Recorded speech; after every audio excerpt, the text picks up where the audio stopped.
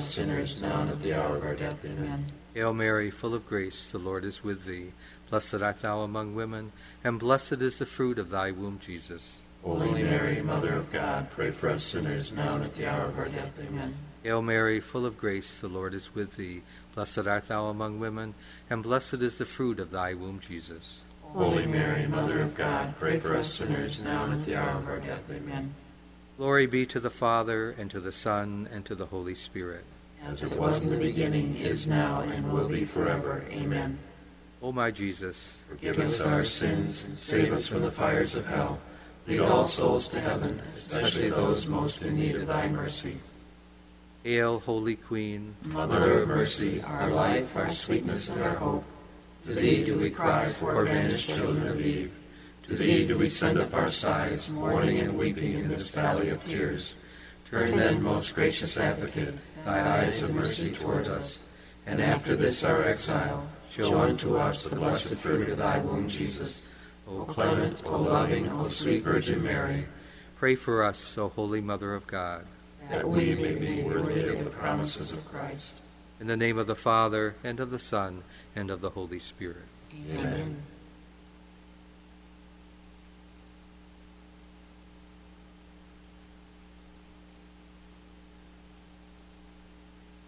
You've been praying the Rosary with His Excellency Bishop Paul J. Swain. Join us Monday through Friday at this time for the praying of the Rosary here on the Lamb Catholic Radio Network.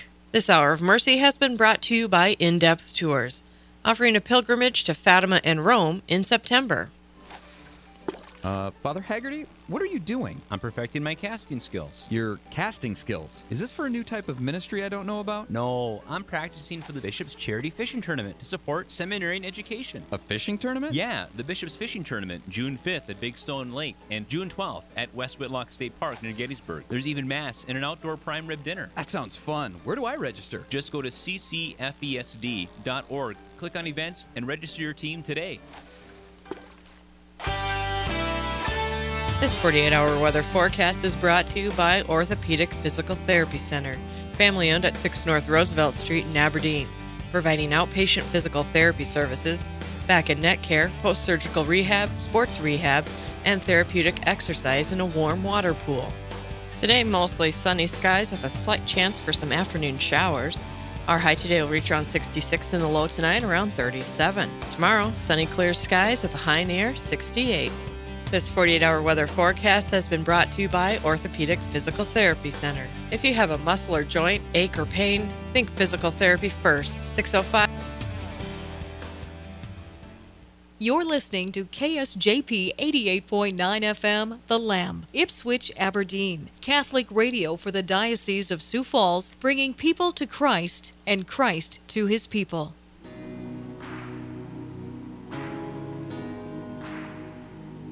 Welcome to today's edition of the Rutten Brothers with Father John Rutten of St. Lambert's Parish in Sioux Falls, Father Paul Rutten of Immaculate Conception Parish in Watertown, and Joe Rutten, Director of Faith Formation at St. Joseph's Cathedral in Sioux Falls, on the Lamb Catholic Radio Network 104.3, 91.3, and 88.9 FM, and online at lambradio.com. The Rutten Brothers show is being brought to you in part by Mount Marty College, preparing tomorrow's leaders in the Catholic Benedictine tradition. If you have questions for the Ruttens, call 605-275-4659 or email info@lambradio.com. Now here's your host, Joe Rutten. Good morning, Diocese of Sioux Falls and beyond. And everybody else. And everybody else. Coast to coast. Because we have discovered that more than just our relatives listen. Yeah, there are a couple of people out there. So coast to coast, we give you a toast. Brothers, here's a little coffee toast to our listeners out there. We appreciate everybody checking in with us. We never start the day without coffee. Amen, brother.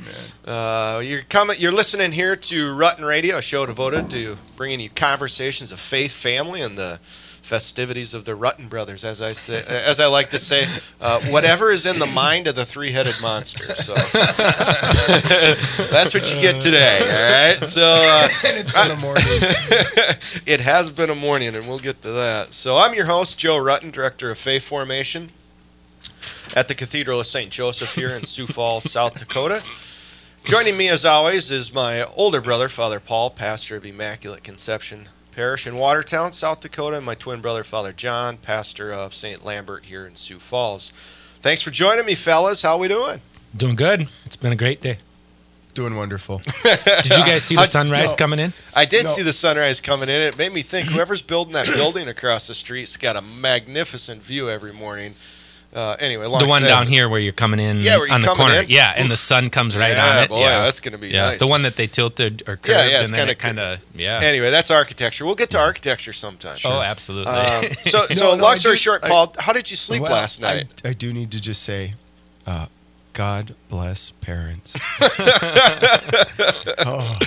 Father Paul stayed at my house last night. What was that? Gosh, it was a lot of Christmases ago. One of our nephews was having a meltdown, and Father John said, I don't pray for you guys enough. Last night I stayed with my brother Joe and his family. We had a great time. We wrestled and we watched TV. We went for ice cream. You wrestled with Joe? Let's qualify that.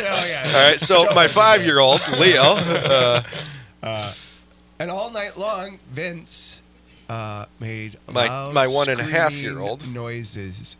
And I thought, all night. So it was. We prayed. So of course, Father parents. Paul's staying over, to get ready for the show in the morning, and this is great. So he gets to play with Leo and see Vince before, and awesome. This is great. But then it's my turn, right? The kids go to bed, and I get to hang out with Father Paul and chat and catch up and watch old episodes of Cheers. Oh, that was totally awesome. Yeah, watch the first and second pilot. episode, baby. That was great. So you stay up later than, maybe normal. I don't know if it was midnight, Father, but we kind of crawl into bed and you're laying there. Separate beds. Oh, boy. What a morning. Here we go. Clarifications. All right. Distinctions matter, yes. Vince wasn't doing well. Long story short, he's sick. All night, he's throwing up, he's doing this, he's doing that. My wife and I are just, doing what parents do. And any parents out there, you guys understand, that's where we find our vocation. Is in the middle of the night with kids throwing up all over the place and crying babies, and so anyway, that's just the life. That's just that's standard, right? Well, and sometimes you have kids that are sick. It makes me really be grateful that I got a sick kid, but he's at home. There are parents that have their babies and they're in the NICU for months, days, weeks, months. And, so there's always somebody that has it a little bit harder than we do, and that can kind of give us perspective. But yeah, I was thinking last night as I'm sitting there at 4 a.m. or whatever it is with Vince, number one, I'm pretty certain Father Paul has heard all of this. Number two, this is where I found my vocation. I find my vocation rocking my sick kid at 4 a.m, overcoming my own self. I'd rather be sleeping, right? So those types of things are good spiritual reflection, if you can get to that point in the middle of the night. So anyway, that was my night last night. Father John, how was your night? It was great. Slept like a baby. Not Joe's. Speaking of babies, not Joe's baby. Not Joe's baby. I slept like a little baby, quiet baby. No, and woke up, and it is good for us to recognize the different joys of different vocations. And oftentimes, I think the research just came out again every year or so. It comes out the priests are like the happiest people by vocation. Yeah, ministers. Yep. And I think in many ways it's because the expectations are really low. But boy,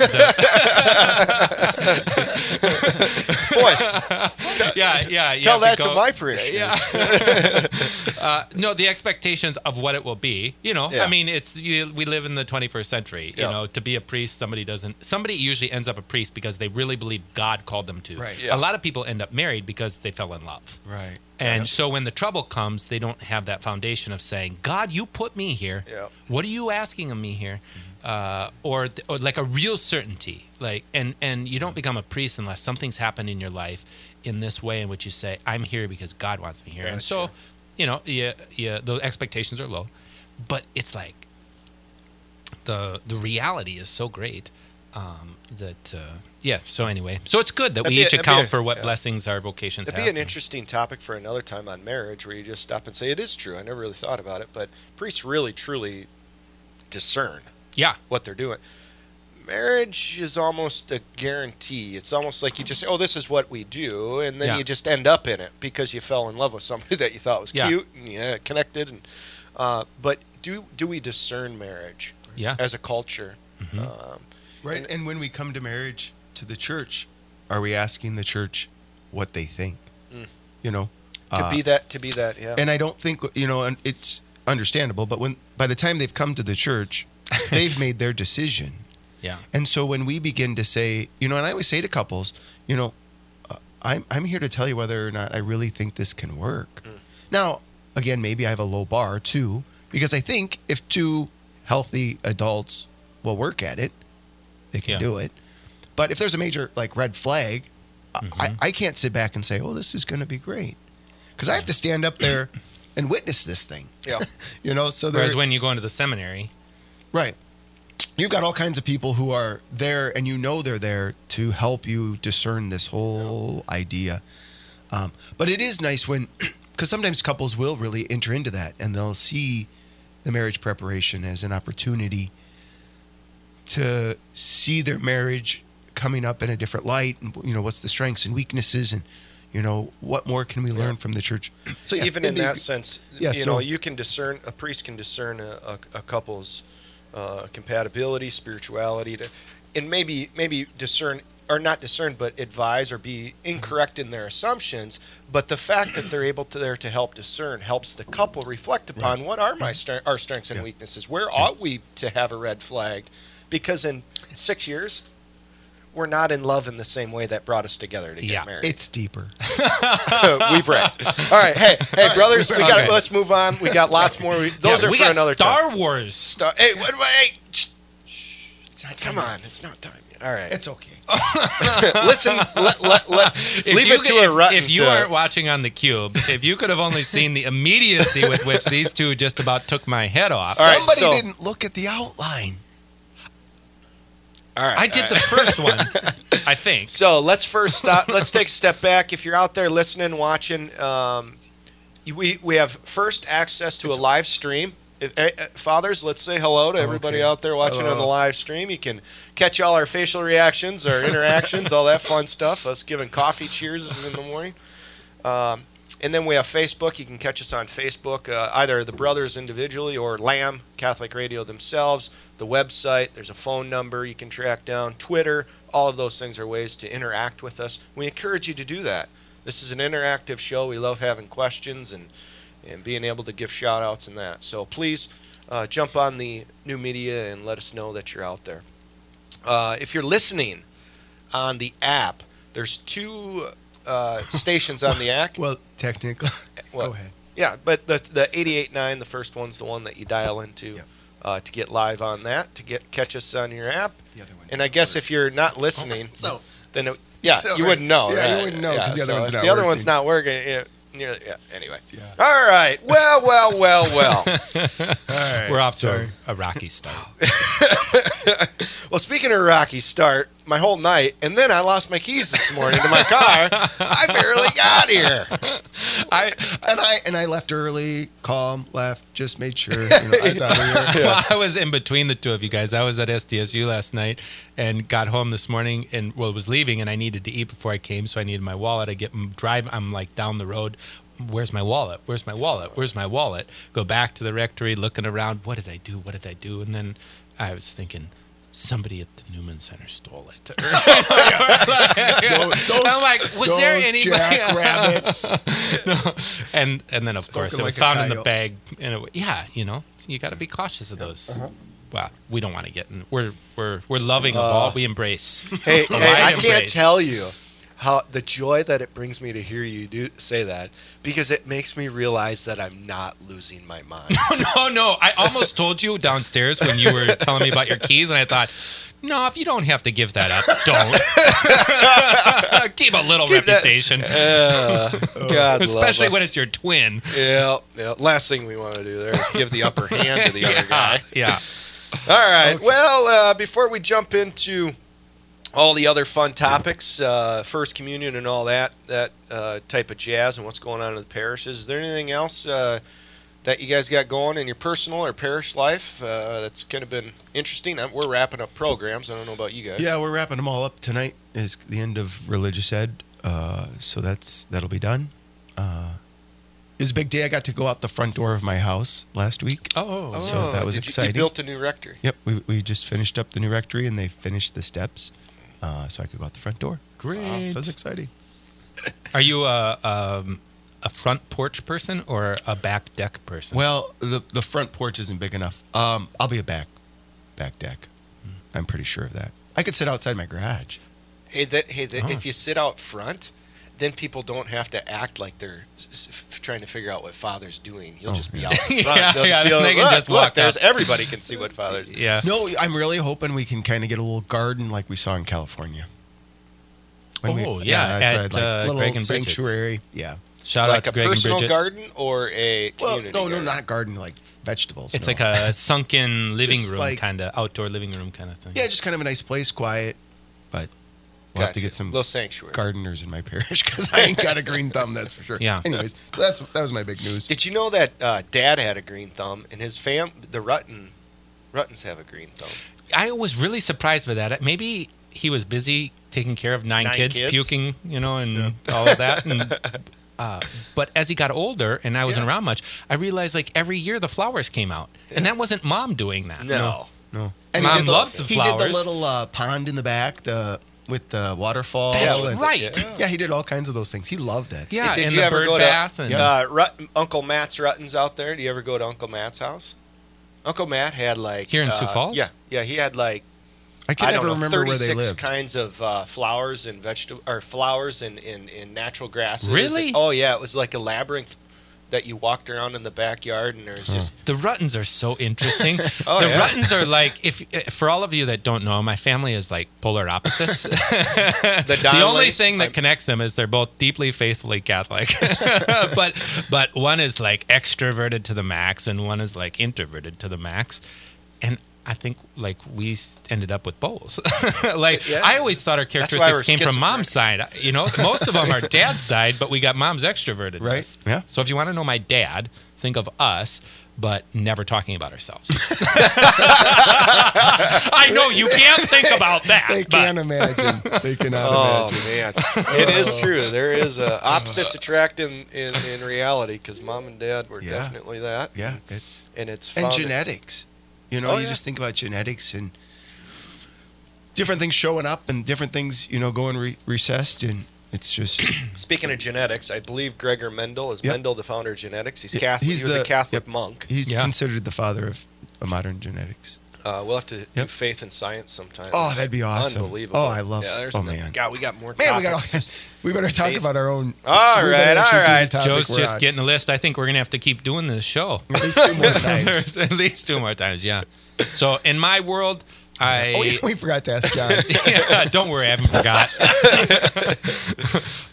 We also, again, Dad's gifts. This is sort of the interesting thing about Christianity is you don't eliminate yourself, right? This is the difference between Buddhism and Christianity. Buddhism, you sort of eliminate everything to come to nirvana. Christianity, everything becomes like imbued with God's presence. Mm-hmm. And so I think about Dad and his construction, and here you are sitting, having just built a rectory. And what am I going to talk about? Well, the last month, right before Palm Sunday, we opened up our new church at St. Lambert, and it is amazing. It is. And there were numerous times where I thought, I remember being on the job site, and Dad would always give me at least the job of picking up nails. That was like the only thing I'd do and be happy. I'm like, get me out of here. Yeah. I am so tired of roofing. But I kept thinking of Dad, like he's present in all of this. Oh my And gosh, yeah. I mean, imagine how excited he would have been to know you built a rectory and I did this construction on the cathedral or on the church. St. Lambert's. But so many people helped. It was just totally God's work. It was evident. And I just would show up and say, yeah, it looks good, or, facilitate things or whatever. Yep. So we opened right before Palm Sunday, and we did a real procession. Oh, you're supposed to start yeah. outside the church and process into the church on Palm Sunday, waving your things. And usually people just do a representation of it. But we really did it. And it was the first time most people had seen the church. And it was awesome. I got to sit up in the front and then watch people's faces as they came around. Should have videotaped that. That would be cool. Well, we do have video on my Facebook page of Gotcha. It's beautiful. It's Awesome. beautiful. Yeah. So that's what's going on. Yeah. Yeah, and I had one of my parishioners come down, and she grew up in your parish. And so yeah. she's like, Oh. are you guys brothers? So, yeah, she said it was magnificent as well. She said, you can't even imagine. So, congratulations. Thanks. Congratulations to you. Yeah. I haven't built anything. Man. You're building All a right. family. That throws All up. One diaper at a Actually, time. if my wife is listening, she's She's probably building like, a family. we got a few things in this house that need to be taken care of there, sweetheart. So, Yeah.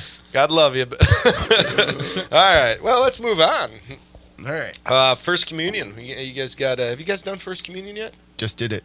Just Yes, did it. we did too last weekend. Yep. And we got ours amazing. coming up Oh, this weekend. I love I love First First- yeah. Communion. It's so great. Yeah. Aren't they? Yeah. Yeah. It's the innocence, the purity, the Well, faith. and then, we practice, because Yep. you got to practice, and you're like, have you kids never been to church before? Because they So like it's look not at just you guys. They look at you like, or it's not just us. Right. And I'm like, now you put your hands like that, and you're like, come on, we've been to, and they've all been to church before because you've seen them, but you're like, oh my gosh. I'm like, and then they were perfect. Like every one of them walked up, every one of them, and I'm like, okay, all right, God, you're in charge, I know, but I'm still glad we practiced. Yeah.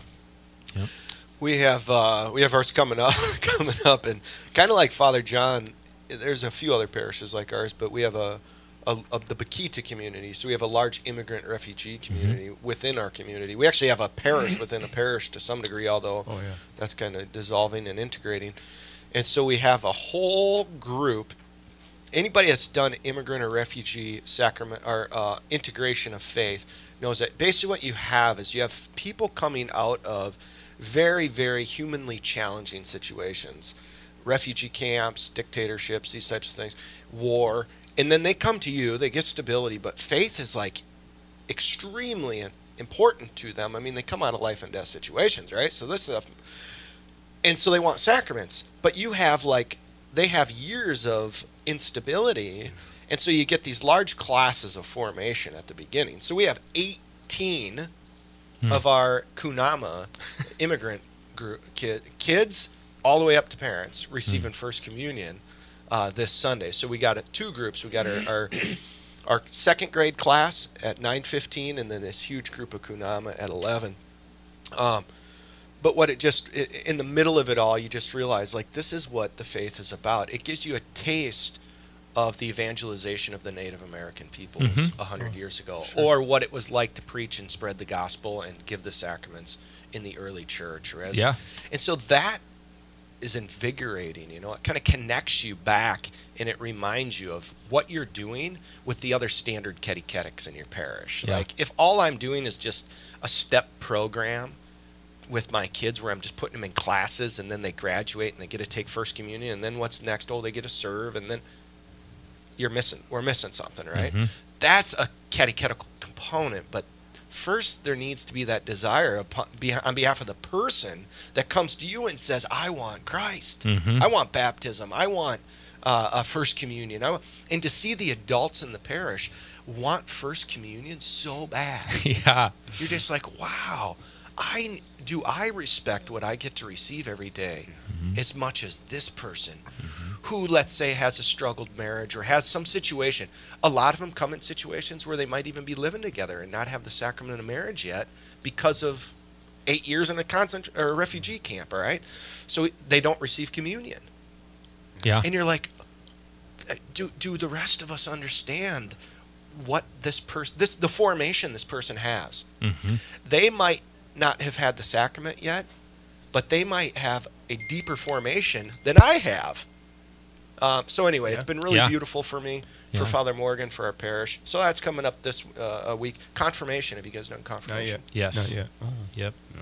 Ours is We're coming. always, I don't know why, it's always on a system, but we're always pretty early. Yeah, again, it's one of You those got to have it things. coming up, right? Yeah, it's coming up. Ours is in 2 weeks. You'll have to ask my religious ed director. yeah. You're the religious ed director, so Right. you That's would why you know those things. Yeah. It's coming up. I know. Awesome. The other thing that was cool for us is we had 2 people come into the church whose kids were receiving First Communion as well. Oh. So they got to share in that joy of the adult preparing for First Communion and then the child preparing for First Communion as well. And so that, actually, no, 3 anyways. So it was kind of nice to see that as well, to watch the parent have that sort of experience of waiting, and then to be able to share that with the child as well. So. Well, I suppose maybe we should hit up a first break. If you're out there listening, we're grateful. You're listening to Rutten Radio on Lamb Catholic Radio. You can catch us on live stream. You can find that on my Facebook or Lamb's Facebook, actually. You can find that live stream. You can watch it. Boy, I'm always surprised, like, at the hundreds and thousands of people that actually watch it. It's like, really? But I guess they're out there. So maybe we're a part of fake news. We're trying to get advertising revenue up. Oh, that's priceless. All right. With that, let's go to break here. You're listening to Rutten Radio. Please stay tuned because we have a special guest coming up, our brother-in-law, Gabe Flynn. He's going to talk about something secret. A secret. We'll be talking about all things Star Wars when we come back. Love Catholic Radio? Join us in bringing the truth of Jesus Christ to eastern South Dakota by donating today at lambradio.com. Hi, I'm Monsignor Charles Mangan, a priest of the Diocese of Sioux Falls. I am blessed to be leading a 10-day pilgrimage September 5th through the 16th. The pilgrimage will begin at Fatima and end in Rome.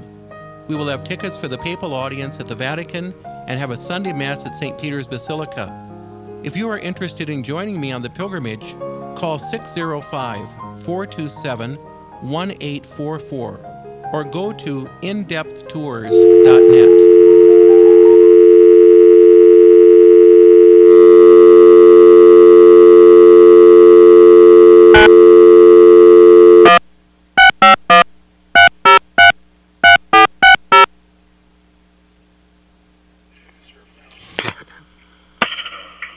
Test. Do I? Yeah. How come my phone isn't loading? Hi, this is Gabe. Hey, Gabe, Joe. Hi, Joe. How's it going? Good. Are you picking up my voice all right? Yep, I can hear you just fine. All right. I think we can hear you fine, too. Seems like, right, Heather? All right. Well, we got Father Paul's filling up the coffee cups, and John's over there dialing in. So we're just kind of gonna take a little break here. So the priests are just doing their thing. So why don't you if you want to just hang out there a little bit for about 2 minutes, okay? All right, I'll be right here on the phone waiting. Awesome. And then are there Heather, Gabe, Joe? Gabe, Heather is the production coordinator here. So if you want to say hi to Heather. Oh, hi, Heather. Heather Thanks can't for arranging this. I guess Heather can't talk to you, so I'll talk through it.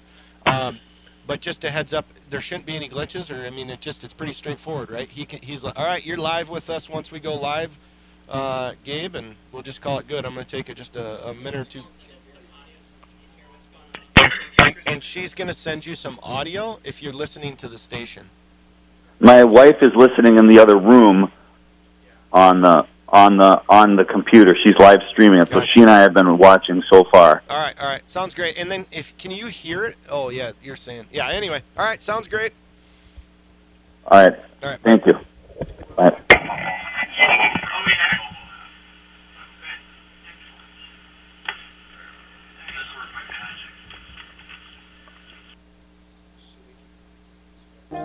And despair holds me for ransom.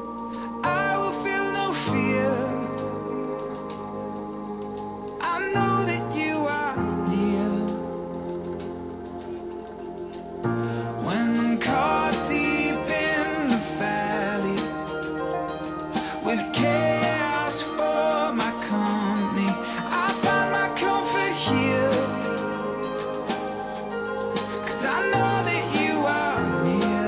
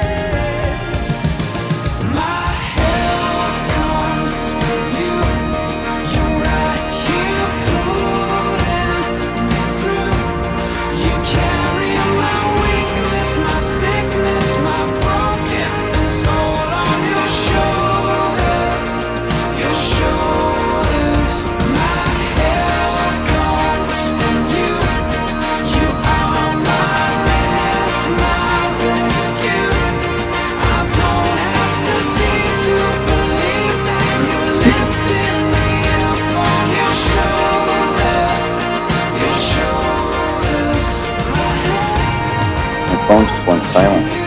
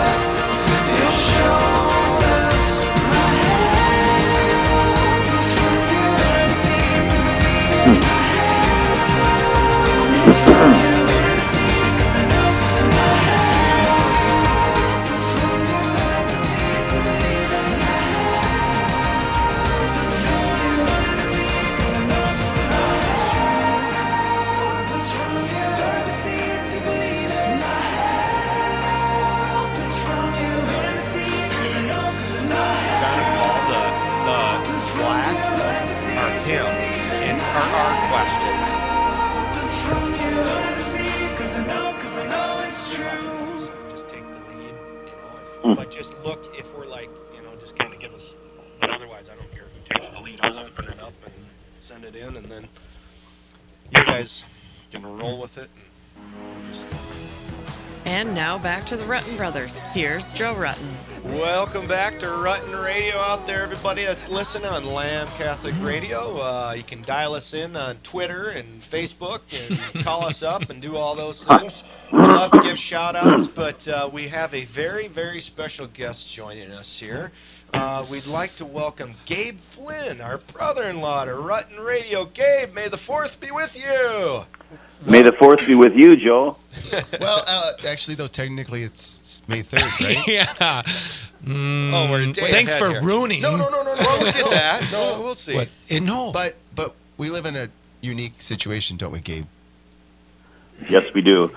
As a matter of fact, as you know, Christians just celebrated Easter, which is one of the most celebrated holidays around the world, but Star Wars Day is an intergalactic holiday celebrated throughout the universe. So this brings ecumenism to a whole new level. But aren't we a day early, being that it's only May 3rd? You see, Star Wars Day is May the 4th. Well, you guys are more genius than I thought, because I have a special message from a friend of mine from New Zealand named Tim Cheeseman, who is a real Jedi, by the way. Really? Whom I've had the pleasure and privilege to interview. Basically, Dunedin is the same size as Sioux Falls, 120,000 people, so it's a sister city to us. New Zealand sports the highest per capita number of self-identified Jedis around the world. In 2001, over 1.5% of New Zealanders wrote Jedi on the census form, making it the country's second largest religion after Christianity. But here's why you guys are geniuses. Dunedin, New Zealand is exactly 17 hours ahead of us in time. So right now it's 7:30 a.m. In New Zealand, it is 30 minutes after midnight, May the 4th. So we can officially and truly say, May the 4th be with you. So happy Star Wars Day, everyone. You really got me. I should. So let's go. All right. So Gabe, what is Star Wars? I'm not the Star Wars guy. I love the movies, loved but it. I'm not like the. Like I'm not me. the insider You're not like me. Paul. Paul's the insider, right? What is Star And I'm Wars the wannabe. Day? Well, Joe, Star Wars Day, it's not tied to the religion of Jediism. It's an unofficial fan celebration, but now claimed to be official by the Disney Corporation. It's grown huge over the years. It's one of the examples of how Star Wars has had such an impact on popular culture in America and in the world. You see, when Margaret Thatcher in England took office as Prime Minister, May the 4th, 1979, which was 2 years after the original Star Wars movie came out, the newspaper headlines read, May the 4th be with you, Maggie, and it stuck. You see, unlike many other movie events which are run by marketing campaigns from big studios, Star Wars Day grew from individual fans acting on their own initiative. And by the way, in celebration, I'll be watching all 3 original movies in my house tomorrow night, and you guys are all invited. I hope you can make the trip. So those are long movies. You got to do 3 of them. So you basically start when you get home from work, and you just plug them in all night, huh? Absolutely. We eat a lot of popcorn, myself and my family. All right, now let's do this religious deal here. We got a couple of priests. We got church. Is Jediism really a religion? Yeah. Well, most people, such as my friend Tim from New Zealand, don't follow Jediism as a true religion, but rather as a cultural phenomenon or a way of looking at the world. Specifically in New Zealand and the British Commonwealth of Nations, the census phenomenon, when over 500,000 people did truly declare themselves to be Jedi, was another example of the Star Wars effect going viral within popular culture. See, no one could have predicted it. It just happened.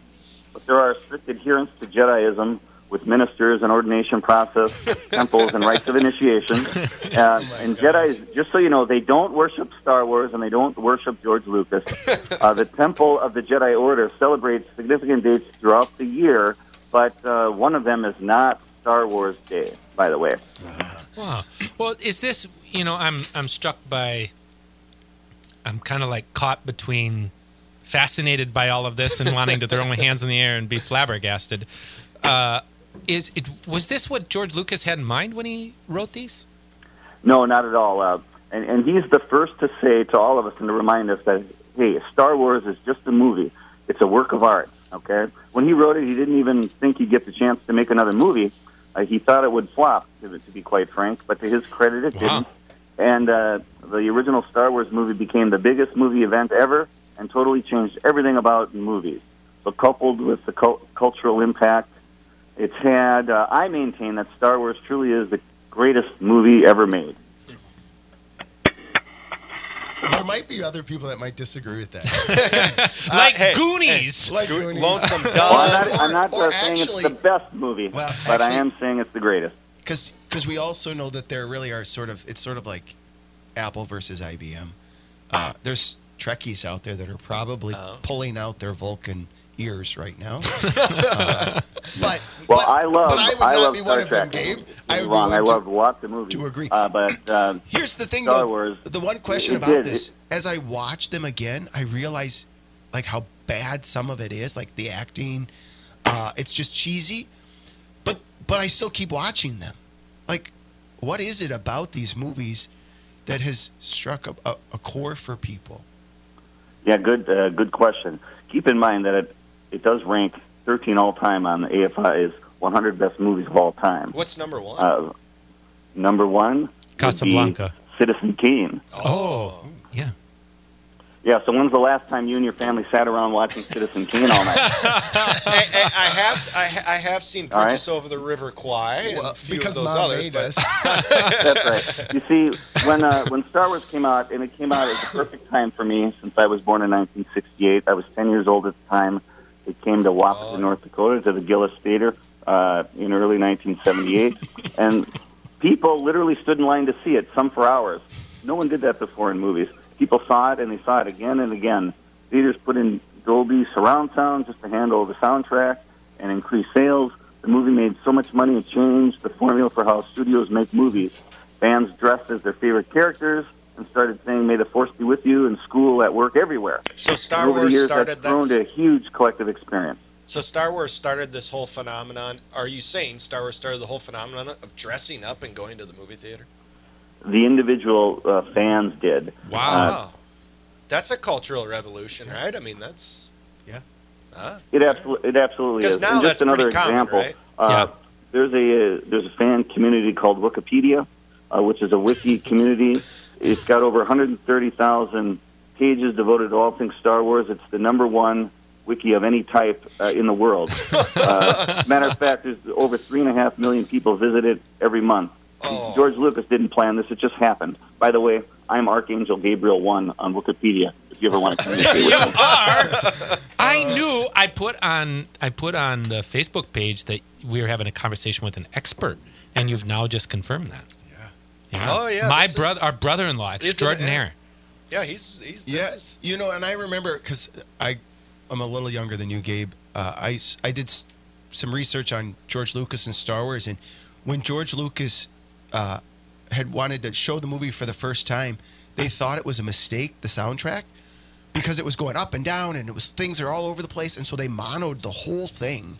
And George is like, "What did you do to my movie? Like, you just ruined my movie." And they thought it was a mistake. They thought he had messed up the movie because it was for the first time the use of sound in a way that really helped you interact into a movie in a different way than you would have before. And so they thought he had made a mistake the whole time. Yeah, it was absolutely. He was revolutionizing how we watch movies. And now you can't even imagine, like, if you would watch a movie that way, you know, like in mono, you'd be like, "Oh my gosh, what's wrong with this movie?" Yeah, Star Wars, it changed everything. It changed everything about the way movies are made, the way movies are marketed. See, I remember coming out of the theater that first time thinking, that was the greatest thing I've ever seen. And a bit later, after I saw all three movies, I can remember thinking, someday I'm going to watch these movies with my own kids. And that's exactly what I did. And it's amazing. So when was the last time any of you guys, anyone else said, "Boy, I can't wait to watch these movies with my kids"? It's a realized dream. And it's one of the things that makes Star Wars great.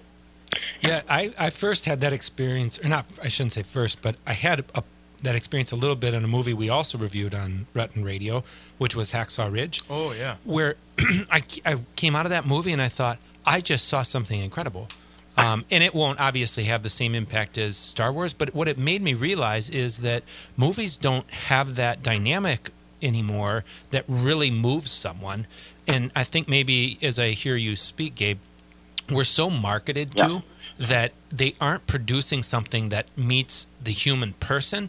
They're trying to make the human person do something that it naturally isn't going to do. And somehow Star Wars did something that moved people as opposed to trying to be gimmicky and do that. And interestingly enough, Hacksaw Ridge was just telling a story of something that was human. So you know, it kind of gets to maybe a larger archetype, if you will, and that is storytelling, right? And you know, so sci-fi movies just, I'm not a sci-fi guy. Like, especially all you Trekkies out there, I do not understand you, Alex High.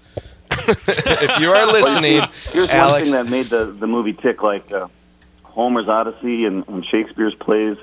It truly was a study of archetypes. It developed characters that people could relate to and followed them on a journey through three movies. That's one thing that George Lucas nailed. So whether you're a scoundrel, a princess, or a farm boy dreaming of a bigger world, Star Wars gave it to you. And no matter your past, your failures, your transgressions, Star Wars was a story of redemption and hope. And ultimately, that to me is the biggest reason that it was such a hit. And when the movies stay true to this canon, the fans applaud, and they line up in droves.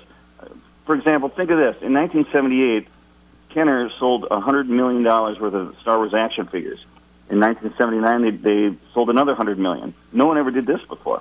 The total economic impact of Star Wars, the movies, merchandising, everything, is so far it's up to about $42 billion. What? Now, Joe, this is for you. If Star Wars were a country, Star Wars would rank 89th in the world, ahead of 102 GDPs of other countries, ranks currently right above the Congo, Jordan, and Serbia. That's how big the Star Wars movie franchise is. Wow. I actually can believe that. If you've ever been to Jordan. King Abdallah might have something to say about that. This is one of my favorite aspects about Star Wars. Is what? Is the financial dynamic? Well, speaking of that, we're going to come back to that. I've got a trivia question for you, Father John, since you're the businessman of the group. I've calculated, and see, what other movie in the world would cause different people to do things like this? I've calculated how many Star Wars Lego bricks have been created in existence in the world right now. You're familiar with Star Wars Legos? How many, Father John, how many Star Wars Lego bricks do you think exist in the world right now? 2. None. Well, while you're pondering that, let me just give you the answer. There's approximately there are 100 billion Star Wars Lego blocks in the world right now. Wow. What makes a Star? Really?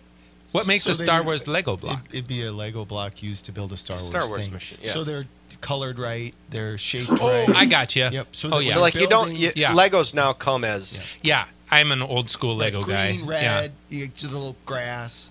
Yeah, we're. But now Okay. listen to this. I've got something for Father Paul. He's the engineer that loves science. So Father Paul, you are familiar with the Death Star, Oh, yeah. the ultimate weapon in the galaxy. All right. Did you know the Death Star could actually be built? Some students from Lehigh University, they figured out, they calculated how much steel would be required to build that thing. Let me just ask you, since you're the engineer, about what the dollar amount of steel would be necessary to build a real-life Death Star. $4 billion. This is a great engineering question. Well, you're kind of close. How about $852 quadrillion? All right. What that is, it's roughly 13,000 times the current world GDP. Holy cow. So it would take a lot of money to So we're not build building that. it anytime soon? We're going to go to not Mars anytime first. soon. See, who thinks of things like this other than Star Wars fans? Yeah. Before you finished your sentence, I was going to say Gabe Flynn. I'm back to the economic question. Just think of, all right, so as connect this to theology a little bit, right? So we're connected. Yeah. We're created in God's image. God is a creator, therefore we're creators, right? So one person has this idea that comes to fruition with a whole team of that turns into an economy of, what'd you say? How many billions of dollars is this thing? $42 billion. $42 billion, one idea. From an economic standpoint, that $42 billion was created through an idea. I find the economics of it fascinating. And it's not done. And it's not done. It's still. Because Disney just got a hold of it. I mean, So all these other, phenomenal. people aren't running around doing He-Man anymore. So a question, and if it all happened because one man had an idea and it resonated in such a way, but now Disney owns it, it has a philosophy change happened, Gabe, and do you believe it'll have an impact on the future of Star Wars? Yes, I do. Basically, the original Star Wars movies have changed over the years, and the Disney Corporation, which now owns them going forward, they are great at making individual movie blockbusters, but they're, in my opinion, and they are great movies, and I am fans of the new movies. But if they're not true to their canon, to the original message of the movies, then they will ultimately lose the community, which will ultimately lose everything. And Gabe, would you tell me? I'm an outside observer. There was the original 3, which are 5, 6, and 7, or 4, 5, 6, and then there was 3 that were created that I thought were, I don't know, not interesting. They seemed more gimmicky or more.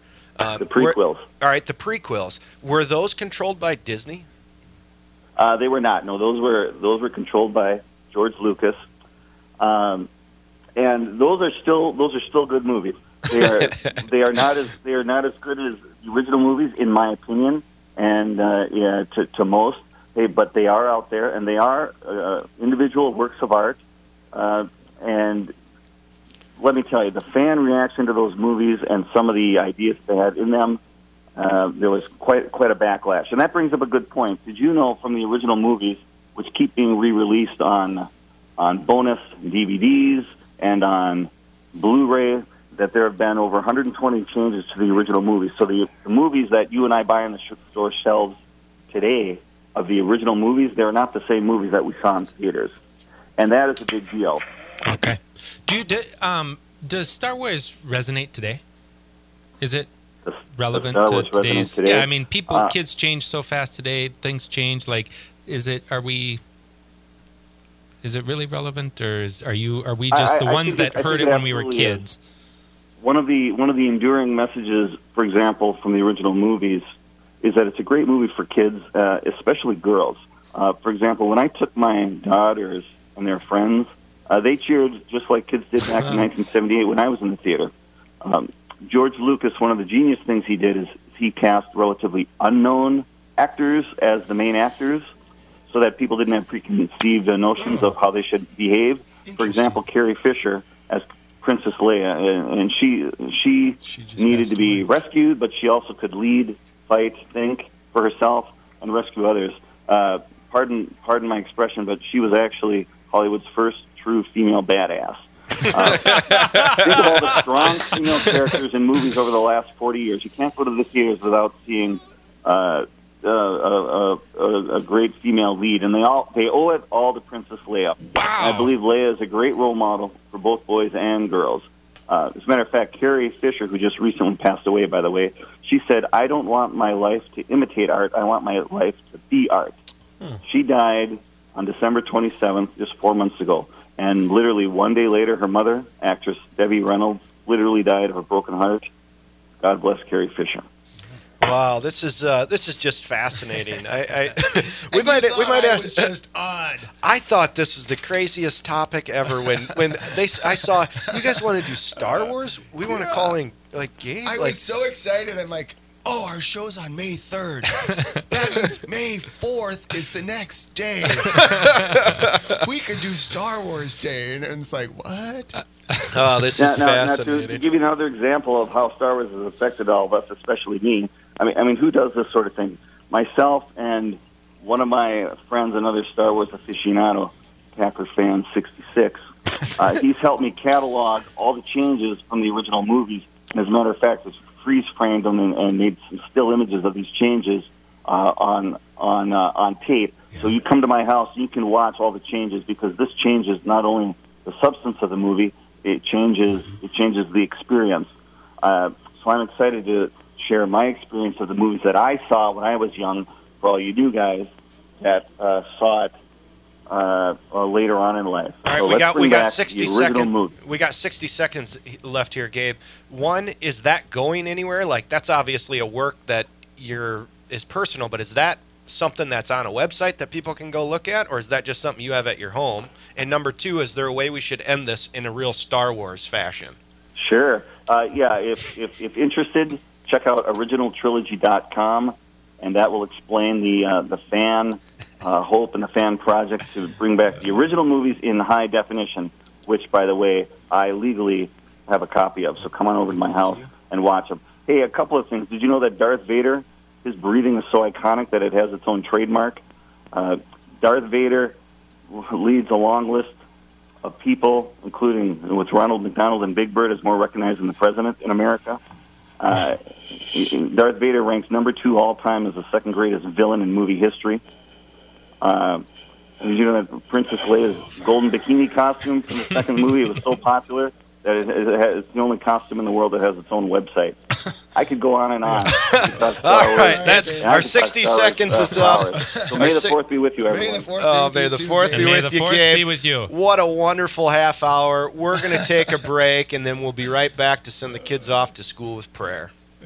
Donate today to the Lamb Catholic Radio. Great job, Help Gabe. us to continue our mission of bringing people to Christ Gabe, are you listening? and Christ to his people.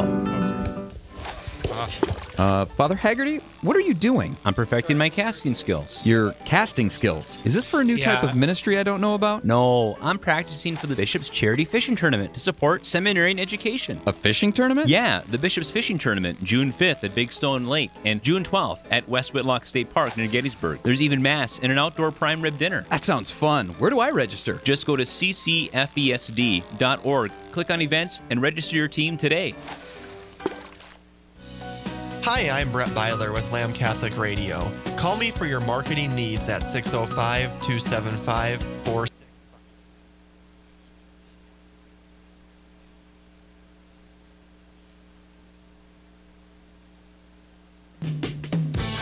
From all of us here at Lamb Catholic Radio, we'd like to wish a happy birthday to Father Grant Lacey at Cathedral St. Joseph in Sioux Falls, Father Paul in Bridgewater, and Father Charles Duman, retired in Mitchell. Happy birthday and many blessings on your special day. This is Franciscan Media's Saint of the Day for May 3rd. Today we celebrate Saints Philip and James. Each of Jesus' apostles was a foundation stone of the church, and so it is with Philip and James. Of today's two saints, we know a bit more about Philip. He came from Bethsaida, the same town as Peter and Andrew, and was called directly by Jesus. Like the other apostles, Philip needed time to realize who Jesus was.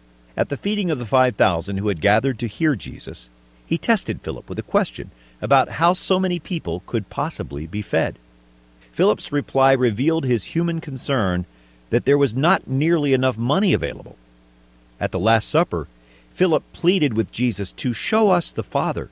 Jesus replied, "Have I been with you for so long a time, and you still do not know me, Philip?" The Apostle James, also known as James the Lesser, is more of a mystery, in part because he is often confused with others named James. Following Jesus' death, James became highly respected by the Jewish community in Jerusalem. Some accounts indicate he was brought before the Sanhedrin and sentenced to death around the year 62. It is believed that Philip likewise died a martyr's death. There's more about the saints along with inspiration and Catholic resources at our website, saintoftheday.org. From Franciscan Media, this has been Saint of the Day.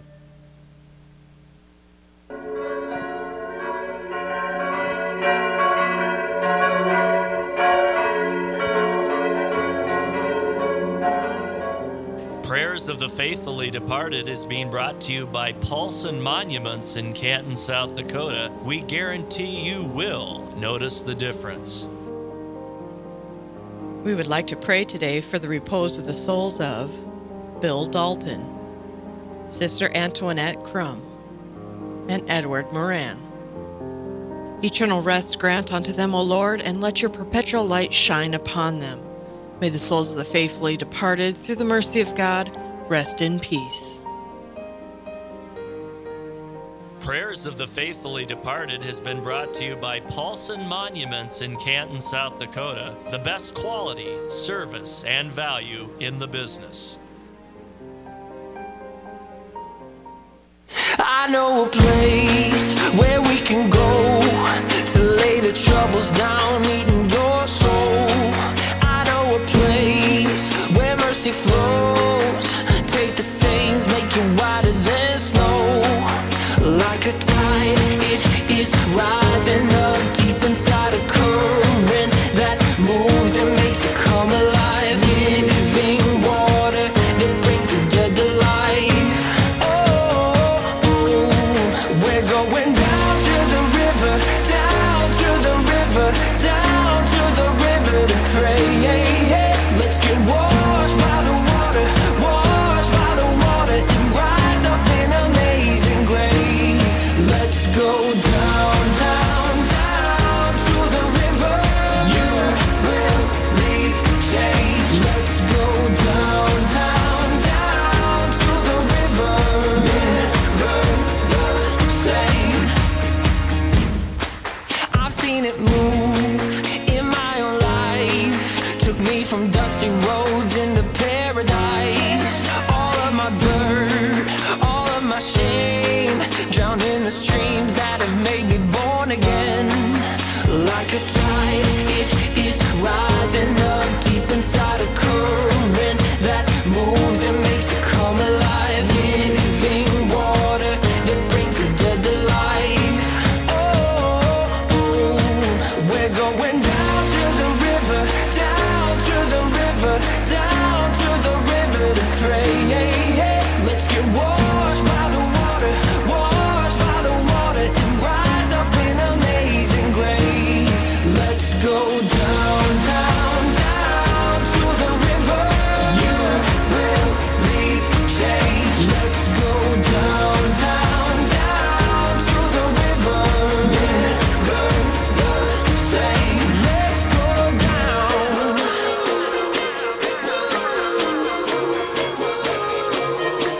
Let's go down.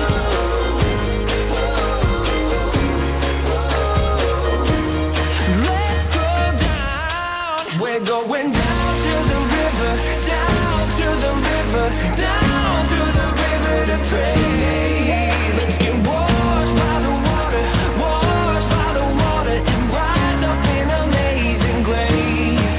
Let's go down, down, down to the river. You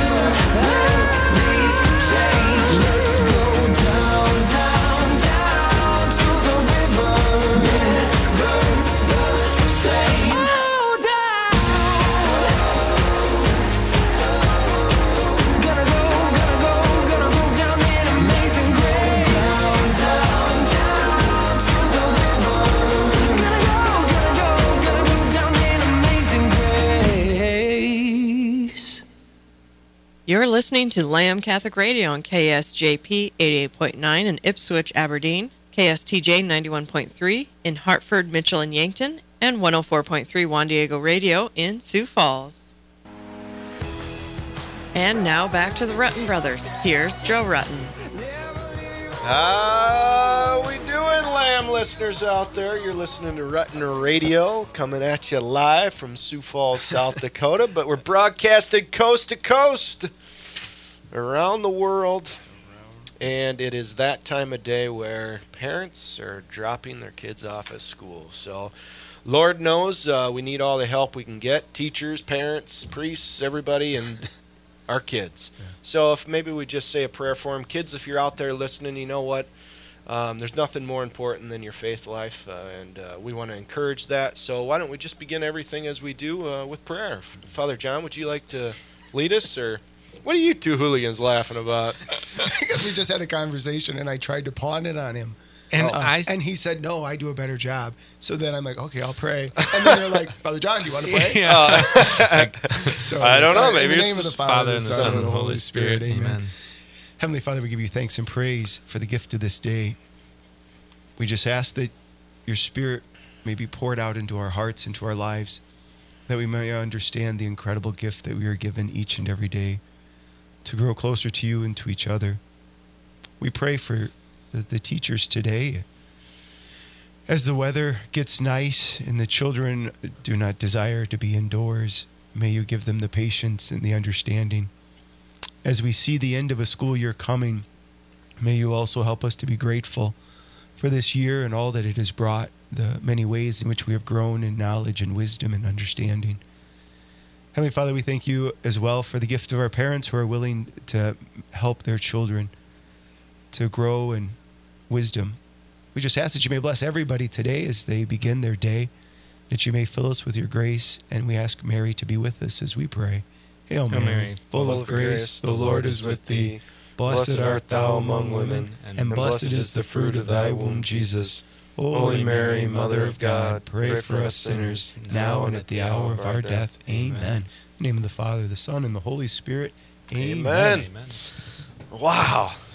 What an hour. Yeah. Yeah. Well, you know, Joe's not a Star Wars fan, and our sister Christy texted, and she's like, I'm with Joe.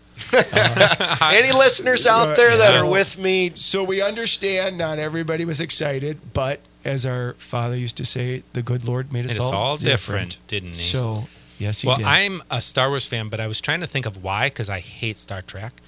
And not a sci-fi person, but I think it's because we were old enough when the third installment came out, Return of the Jedi. Right. Yeah. And I think I saw that in the movie theater. Oh, I'm sure you did. I think I saw it in the movie theater. And I'm an adventure guy. And so the Ewoks and the village. So while you got the Millennium Falcon, I got the Ewok village for my birthday. And so I was like more into Star Wars because of the adventure side of it that I caught right at the end, as opposed to the sci-fi part that was really the basis of. You got the Ewok village, and I got a Lone Ranger doll. Let's not begin to talk about what one got. All right. Here's the Christmas baby. He's gonna unload of 42 years of having his birthday on Christmas. All right. Well, let's. There's lots of things going around, but John, you brought something up in the break that I did think was interesting, and the good Lord made us all different. And we are in farming and ranch country out here in the plains. And you had said, did somebody bring up for the greatest movie of all time, Lonesome Dove? I did. It was a mini series right on TV, and like Star Wars, you know. So it's got multiple episodes, and man, I loved Lonesome Dove as a kid. I thought that was the greatest thing in the world, and I vividly remember that Tom did not like the actor Ricky Schroeder. Oh. So of all the things, of course, you love what your older brother loves, right? You know, so you don't like Ricky, you know, but man, I loved Gus and the whole. So anybody out there listening, give a shout out to Lonesome Dove, the greatest miniseries. We were a big Lonesome Dove family. We watched all the time. Popcorn and living room and right. But again, we grew up in a generation when the one who was the oldest dictated what you watched. So we didn't have an option to not love whatever it was that they loved. We watched whatever one Digger TV. wanted. And there was the one TV. Yeah. Oh, we did that's get another one interesting. eventually on this. I never really thought about that. No, I mean, it really is this reality that, our culture today, we're never forced to see something or do something that we don't like. And we would miss many things if someone else hadn't said, you're going to watch this or nothing. And that reality that how do you, I pray for parents because how do you do that today? I remember Catherine said one time she stopped DVRing things because her kids just thought, well, whenever I want to watch something, I should be able to watch it. Versus saying, well, it comes on at 3:00. So if you're there at 3, we can watch it at 3. But if we're not there at 3, we don't watch it. We just watch whatever we want, whenever we want. And that idea of some boundaries in life. Good for Katie. I would have struggled simply because I'm the kid. Right. I'm the one that wants to be able to watch it whenever I didn't want say it. she stopped recording her kids. It is interesting because now when we look back on it, we were more interested. I mean, what really moves us is the fact that something happened back then that we were one. I mean, I can still see the red carpet. We were talking at St. Lambert's, they had orange shag carpet. What I haven't told anybody is that I grew up in a house with red shag carpet. Wasn't very shaggy, whether you and liked was it or gonna not, down, but- whether you liked it or not, you sort of submitted to the whole. You died to whatever it was you wanted. You'd have your turn or whatever. And it's the popcorn, and it's dad, and it's mom, and it's the family, and it's sitting around the TV. There's more to it than just watching Because, Lonesome right, Dove. most of us, at least that are 35 and up, maybe, I don't know how old, but there's a demographic at some point that can stop and say, all right, at 5 o'clock was the news. At 5:30 was. At 6 o'clock was Wheel of Fortune or Jeopardy. Or at 6:30 or 7 was Dukes of Hazzard. But I remember that you had to get through something to the Dukes of Hazzard. So I wanted the Dukes, but in order to do the Dukes, you had to first do the 6:30 show, which was Jeopardy or something. I don't know. But that idea is very interesting, that we would have a communal experience that we all share together, and we're not all just sitting in the same room actually plugged in. The connection of the TV show to the community experience was essential. It's not anymore. I can be connected to a show, but I'm in my own little iPad world, not actually sharing the same experience with everybody else in the room. Yeah. Two things on that one. One, I still will remember the day they brought the Dukes back. I was at SDSU, and literally the entire campus had their windows open and the theme song playing, and then the power went out. Oh, no. A squirrel or something. like the whole thing just went poof. And you could just this collective and then literally, but everybody was back. Because everyone had the experience. Yep. And it was coming back at the exact same time. You couldn't watch it any other time. And so that idea, again, of this giant, literally the whole campus, it was Dukes of Hazzards. But that doesn't happen anymore because we watch it when we want. The other one is, and I say this a lot, we give Mom credit for many things. These little things we're wearing, when they first came out, Mom said they were not to be allowed worn in the house. Because if you put them on, you will detach from the community, from the house. So we could be outside with them if you were by yourself, but if you were inside, you were not allowed to wear headphones because it would disconnect you. And everyone thought, oh, whatever. Mom, what does moms know? Well, Mom, you were right. It disconnects you. All these things that are supposed to connect us actually disconnect us. Yeah. I was looking at something, I don't remember exactly what it was, but so in front of this, I always ask myself the question, okay, how do we go forward, or how do we get out of this, or what do we do? And in a sense, there's always, if we believe that the human person is made for goodness and truth and love, then there's always an ability to entrust something to the individual. And what we can say is the experience of disconnecting yourself is not what you are really looking for. And so someone disconnected, even if you're addicted to your iPhone, or if you're addicted to, if you're disconnected, your heart is not alive. You aren't filled with joy. So you can entrust a person. You can say, what makes more? The sacrifice of getting out of myself and being a part of a family, or isolating into myself? And then within that person, at some point, they get to make the decision, you know what, I want to be free. Yep. And you really get to say, freedom only comes in a certain way, by living a certain way. And you don't have to live by moral, or you don't have to live by a certain set of rules, but if you live by your heart. And I saw online in a secular article, it was talking about happiness.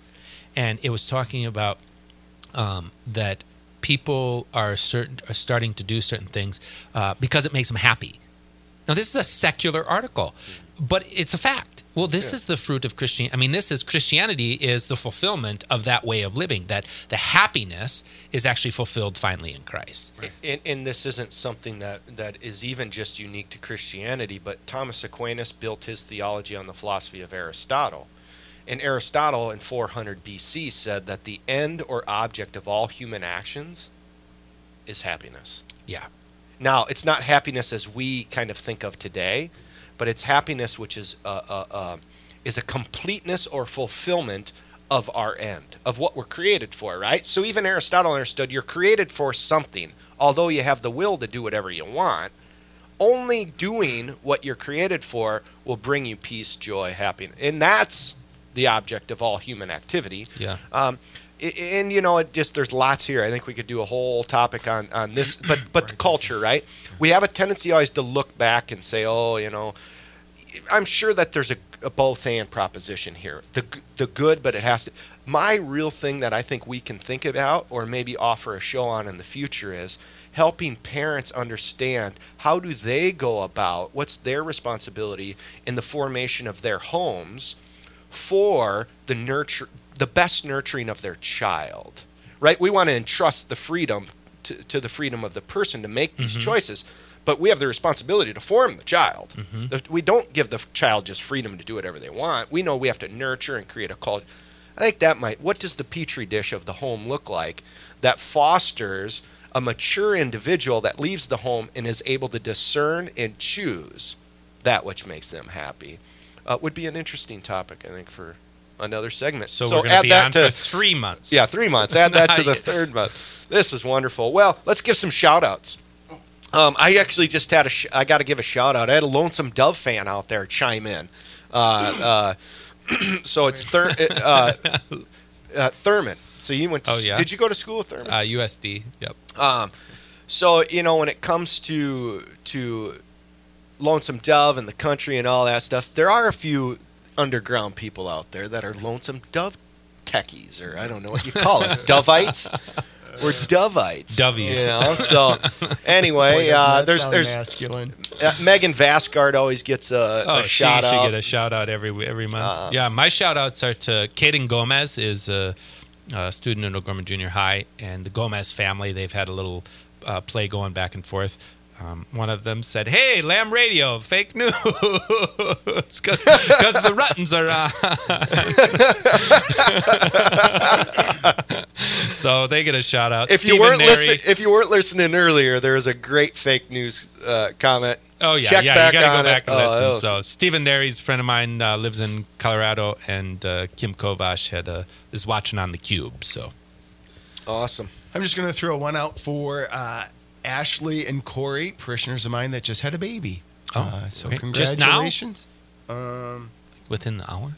At 1:30 a.m. this morning. Wow, so while I was trying to sleep, she was rejoicing to have a baby. Well, all right. Maybe I'll just kind of take and jump off of the shout-outs and just jump on to my shout-out with Nick Thurman. So I stop and I think, well, what is Nick doing? Nick's at work right now. Like, what's he doing listening to us? Like, shouldn't he be? And then I'm like, oh, he's a construction. He builds homes. So of course he's got the radio on, right? Well, here's Nick Thurman, I assume at work. It's 8:12, right? At work, maybe listening to Lamb Radio, out while he builds one of the homes here in Sioux Falls. It kind of brings maybe a conversation transition into a topic for the next half hour, and that is the Catholic perspective of work. What does it look like? How does the Catholic perspective offer? What insights or what value does the Catholic perspective offer to the dignity of what we do on a daily basis? Would be a great topic. So with that, maybe just throw it out there. And Paul, John, thoughts on the Catholic perspective and work? Yeah, I guess I always like to start from the human perspective, which I was driving yesterday, and there was some people working road construction, and I started thinking about when we did do roofing and when we were doing construction. Oh, Lord have mercy. Yeah, Christ have mercy. Lord have mercy. Oh, those poor people. Yeah, those days. Yeah. If you can imagine. Okay, basically, the Rutten roofing was basically Lamb radio under baking hot sun. Yeah. And with Tom in charge, actually making sure something got done. Yeah, Tom actually worked, and then the rest of us. Somebody saw Elvis. Shh, let's just not go there. We've got enough stories to finish the hour. So, as I was thinking about it, what occurred to me is there was something really fulfilling about going home that night. And I thought to myself, this person, it was later and they were finishing their day and the truck was loaded with like 5 people and they were going off the job site, you know, and I just had this experience of I felt good about myself when I ended the day that way. And I could look and I could say, there is something I did. Yeah. There is something I contributed to. And there was a real sense of accomplishment in that. So I think the human person is made in a way to do something, but I'm also made in a way where I almost have to overcome an inertia to get to that point. Yeah. I have to freely choose, and I think with roofing, the reason it was always a problem is I never freely chose to want to be there. And if at some point, if I would have said, you know what, but Tom did.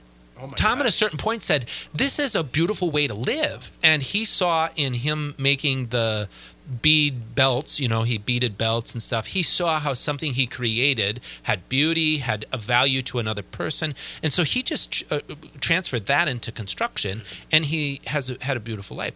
For me, I always resisted it. So in a certain point with work comes a sense I have to overcome an inertia, or I have to find what it is that I am created for. Yeah. So he found it in beads and construction, and I found it in business and in management. And in that, then I see I have to go to the root of it that, wow, I am created. And then I get to this Christian perspective of what does it mean to be created and to participate in this work? Mm-hmm. Mm-hmm.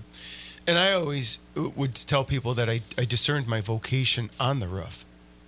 Like, I looked over at Tom and I saw like a joy, even in the misery of things. Yeah.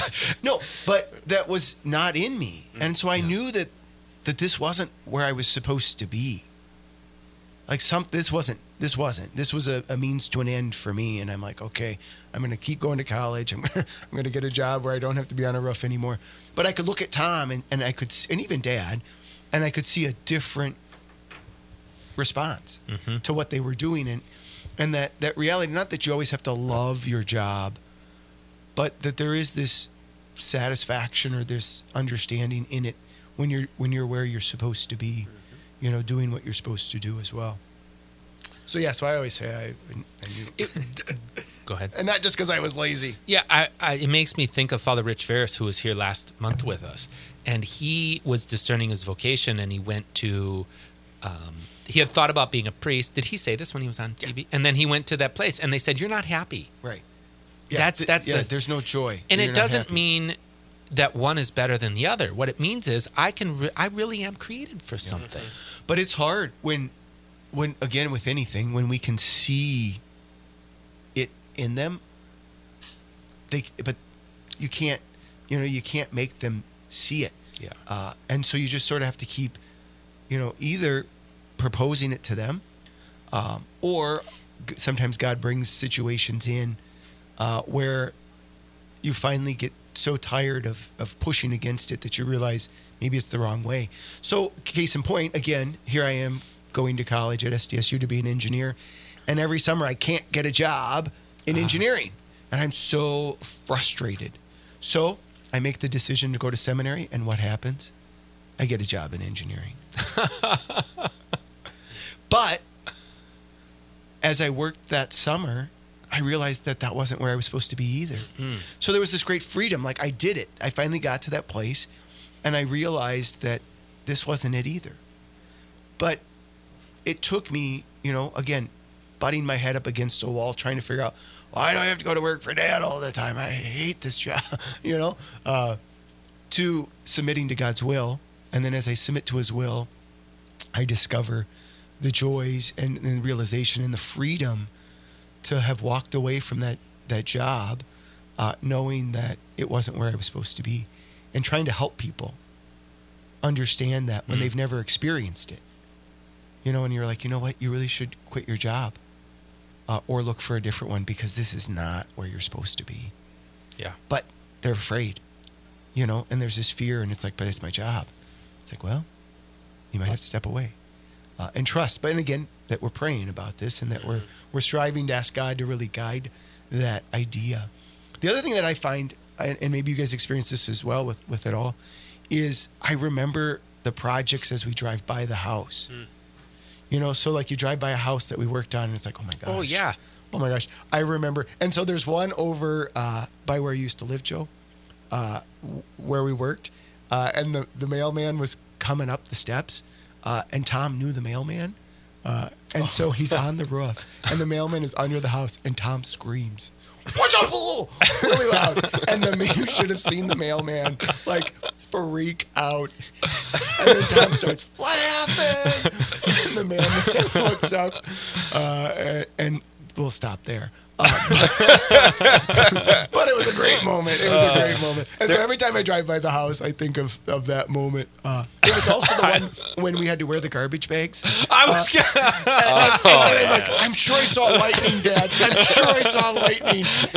I'm sure there was lightning. No, there wasn't any lightning. And we're wearing black garbage bags. And we're to protect the rain, by the way, because it's pouring rain. That's where. That was so. Anyways, I was gonna say that too. I've repressed a lot of memories from when we were roofing, and I don't remember quite. But I did have the experience.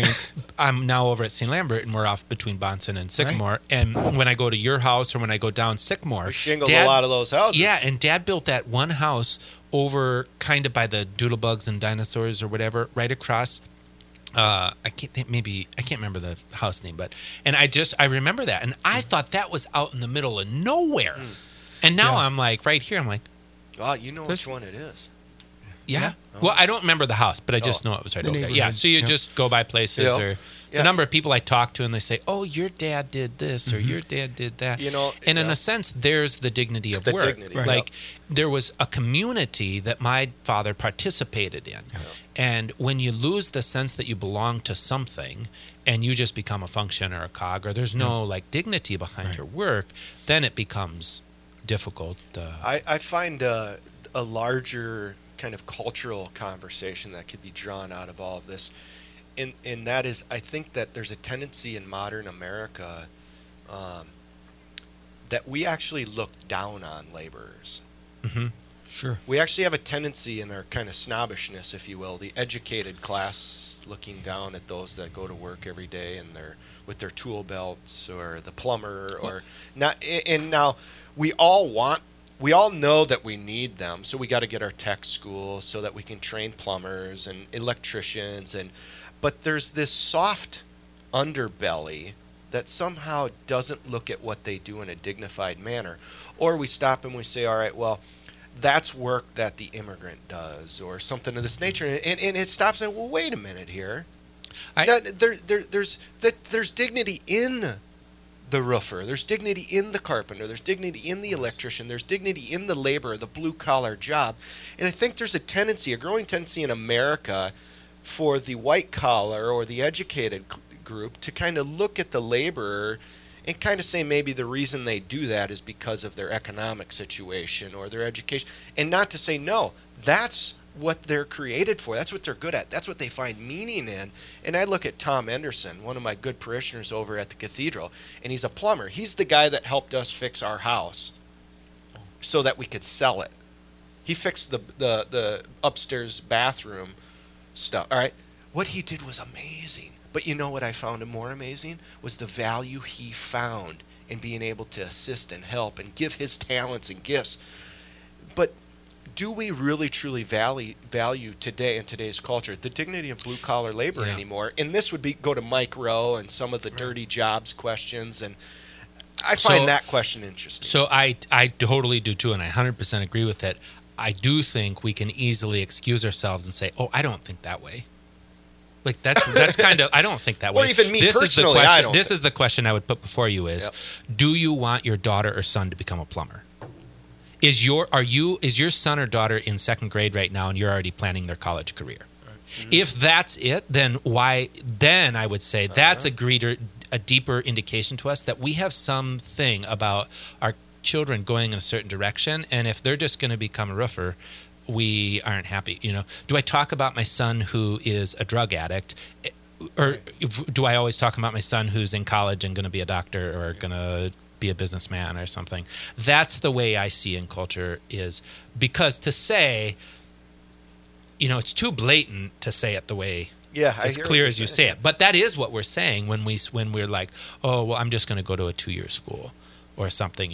I had someone the other day tell me they're going to 2-year school. I was so pumped up for them because I knew that that's where, and frankly, I've been to business school. I went to business school and I got out and I made $28,000 a year living in Chicago. And I'm like, this isn't what I planned. Nobody told me this. No, and the plumber just graduated. The plumber made and he's $50,000. Well, certainly the garbage man would make more than you. Yeah.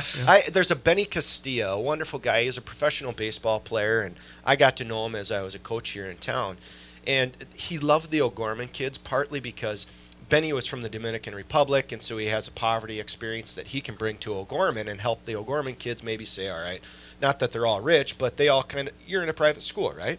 So he was able to get them out of themselves. And I vividly remember him telling him one day about being a garbage man. And do you respect your garbage man? And do you know his name? And he gave the garbage man dignity, right? Well, what does Leo want to be? When he's right now at 4, he wants to be a garbage man. Like at one point, he wanted to be the garbage man. Every day he woke up, he wanted to see the garbage man. And we have to drive around our neighborhood and chase down the trucks. And I know one of them. I know one of them. So we'll stop and say hello and talk to. He's a person, right? Yes. This is a job. Well, what Benny said was, by the way, they make more money than I do. Now, they're not maybe making $100,000 a year, but in New York City they might be. But they make decent money, but I don't look at what they do as something that, this is there's dignity in what he does. Yeah. He takes out my garbage. Oh, really? Just wait till he stops taking it out. Yeah. Exactly. But Bishop Dudley was the one that I believe he said that if I wasn't a priest, I would have been a janitor. And I thought to myself, you know what? They're both servants. Yeah. We have at St. Lambert, we have the best custodian, and you can kind of tell that again, it's that they know their purpose there. Yeah. They desire to come to work every day, and there's a certain sense of it. And when you have that, it's like transformative. But we have to be open to recognize those in other people. And this young lady in our parish, Teresa, I think it was Teresa or Regina, they're sisters, and she one day in one of our groups was talking about the garbage man and that serves them. And I was totally floored by her ability to look at this man, knew the name, knew everything, and she was like, there's something about him. Like, she was changed by his view on reality, on life, and how he was living his work was really mesmerizing to her. And it's a longer story than that, but it was the first time that I thought, and then you know what? He sits in the back of our church every Sunday. Every Sunday, he sits in the back of our church, and that man has a smile that radiates to the sanctuary. It's amazing. And so when I come in, one of my favorite things to do is to just say hello. And I feel like I understand why this high school girl, Teresa Regina, was so aware of who he was. And that is, be Fisher? who you're... I don't want to give up the last name. All right, she was just in the office the other day. I just met her. Saw her yesterday. She said she'd to us, and you know what? Much for anonymity. Sorry about that there. As if anyone's anonymous when you end up running into a ruttin. Oh, this is too good. Well, I think before we go to a break, it might be important to play Stump the Priest. I thought we were going to get out of it this time. I don't think so. Gabe had his good questions, and so I've got one real one and then one softball. Do you want the hard one or the softball first? Let's just softball. I want the hard one out of the way. All right, get the hard one out of the way. All right, so we talked faith and science earlier, all right? So the church has an unbelievably rich history of working in the science fields, right? Absolutely. So, first, well, no, we'll just do one because we got another one. What grand scientific theory proposal was first put forth that actually blew up Einstein's theory, and he was a contemporary of Einstein, and he was a mathematician. His name is Georges Lemaitre. What You know this one. proposal did Father Lemaitre, a Belgian mathematician in the 20th century, propose to the scientific world that revolutionized it and changed the way we look at the origins of creation? And it's also a TV show. Oh, nice clue. Yeah. This is for me, Father John. Then why didn't I? How if you got? I know the answer. Do you want me to just say it? No. The Big Bang. Yay! The Ding, Big ding, Bang ding, Theory. ding, ding. And there is actually what I usually will. The only reason I talk about this all the time. There's a picture of Einstein and Father George at the White House. Oh. Together, and often you just see the picture with just Einstein, and they'll just cut the priest out because he's not necessary. But I often will show it, and then I ask the kids why would they both be there, and it's like, well, they're both getting science awards. Yeah. It's the Big Bang Theory offered by a Catholic priest. And I watched a secular show on creation, and they actually omitted calling him Father Lemaitre. They just called him George Lemaitre, and so they didn't want to, But what you can't get rid of, and this is a bigger question too, is all of his photos he's in as clerics. Yeah. So you can't erase the clerics. Now you can erase him if you want. You can just cut cut him him out out and just have Einstein. But Einstein believed that what the probability was that creation was eternal and elastic. And so it expands and that it will contract on itself. And Lemaitre said, I don't think so. The math tells me that we're actually accelerating.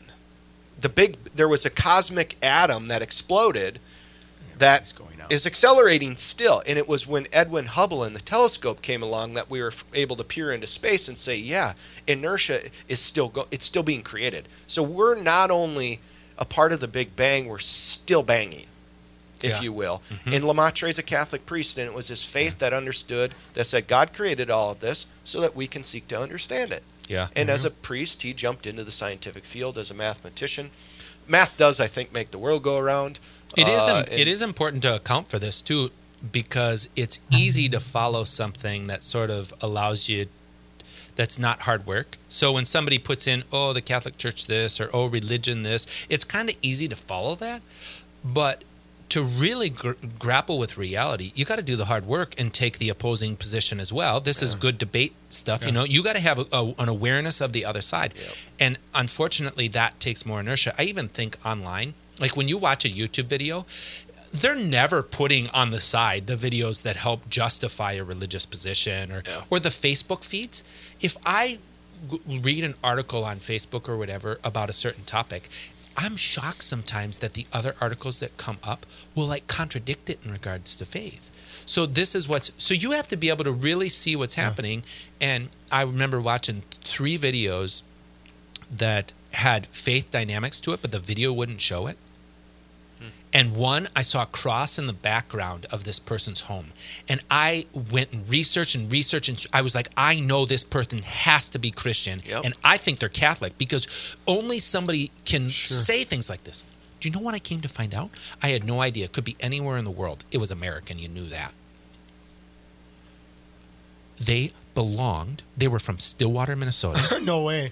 They belonged to the parish of St. Michael that Gabe and Christy had just newly moved to and also belonged to now. Oh my gosh. And it was Zach Sobiak, and he died. No way. Yeah. And when I called to say this, Christy was making a cake or something to bring to the funeral luncheon for Zach Sobiak. Wow. And in the diagram, in the video, you don't get this man was filled with faith and the Catholic Church was, but I knew that at the root of it was the mystery of God.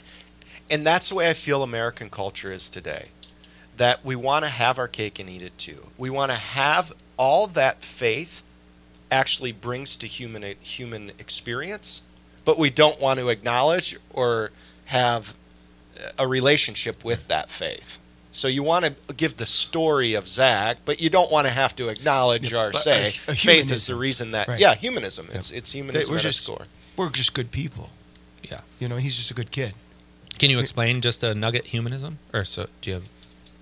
No. Yeah, Okay. that's good. I just want to. all right. So humanism is the Enlightenment. Yep. Is we want to say that all of the fruits of what Christianity brought to the world are possible without Christ. Yes. And so we want to be character people. We want to be good. We want to be virtuous. We want to be just. But we want to say there's a way to get this without Christ. Yep. And what the Christian says is the reason it's even in the world is because of Christ. Yep. The Greeks got the closest to propose it, Yep.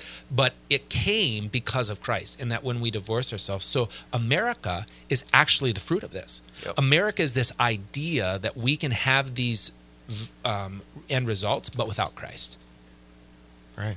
And we're seeing what's Boy, happening. we could go into that for. Guess we didn't get the softball question. Oh. All right, softball question, and then we'll go to break, and we'll come back to finish out the last half hour. Softball question. Speaking of work, there's a patron saint for everything.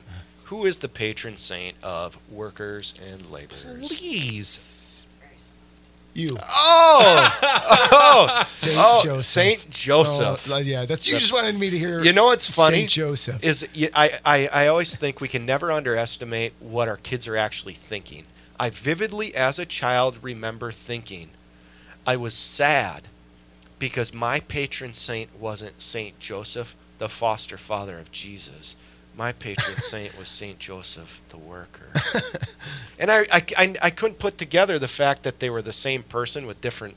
That we were calling them by different titles.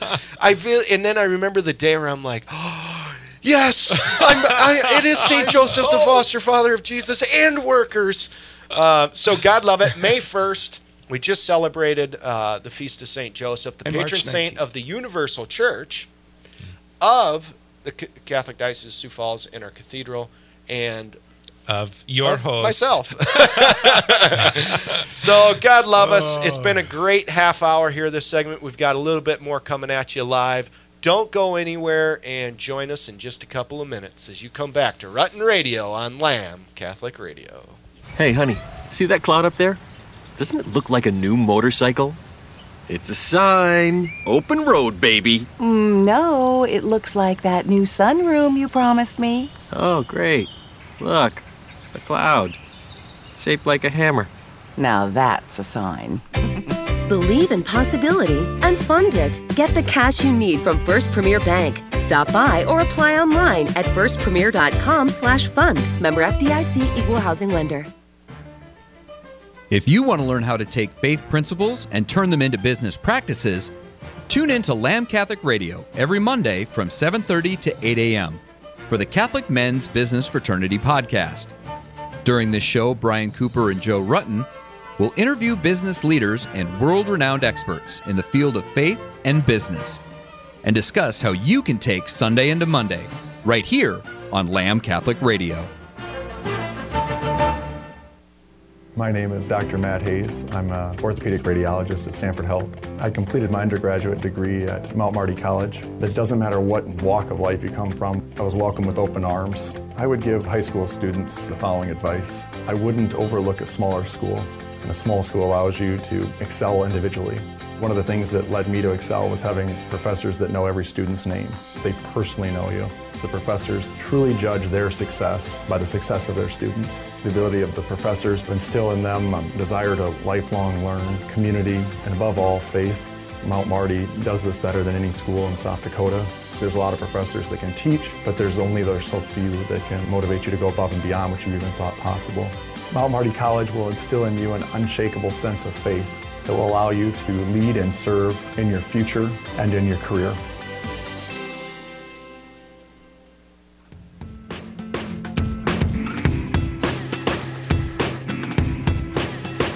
I was feeling that breeze, singing like a song through the tall oak trees.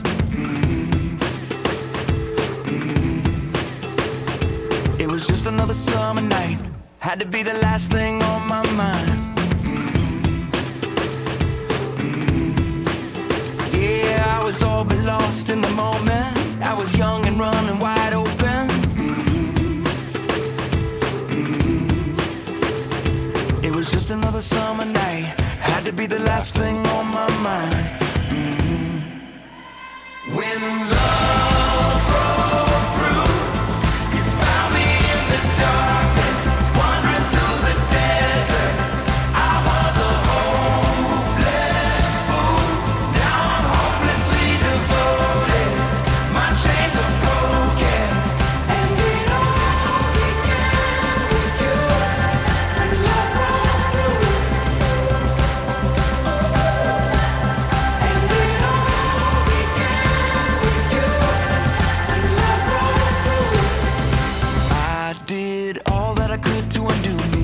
but you love me enough to pursue me. Yeah, you drew me out of the shadows, made me believe that I mattered to you. You were there, you heard my prayer in that broke down dusty room. It was the first time I said I'm yours, the first time I called you Lord. When love broke through, you found me in the darkness, wandering through the desert. I was a hopeless fool, now I'm hopelessly devoted.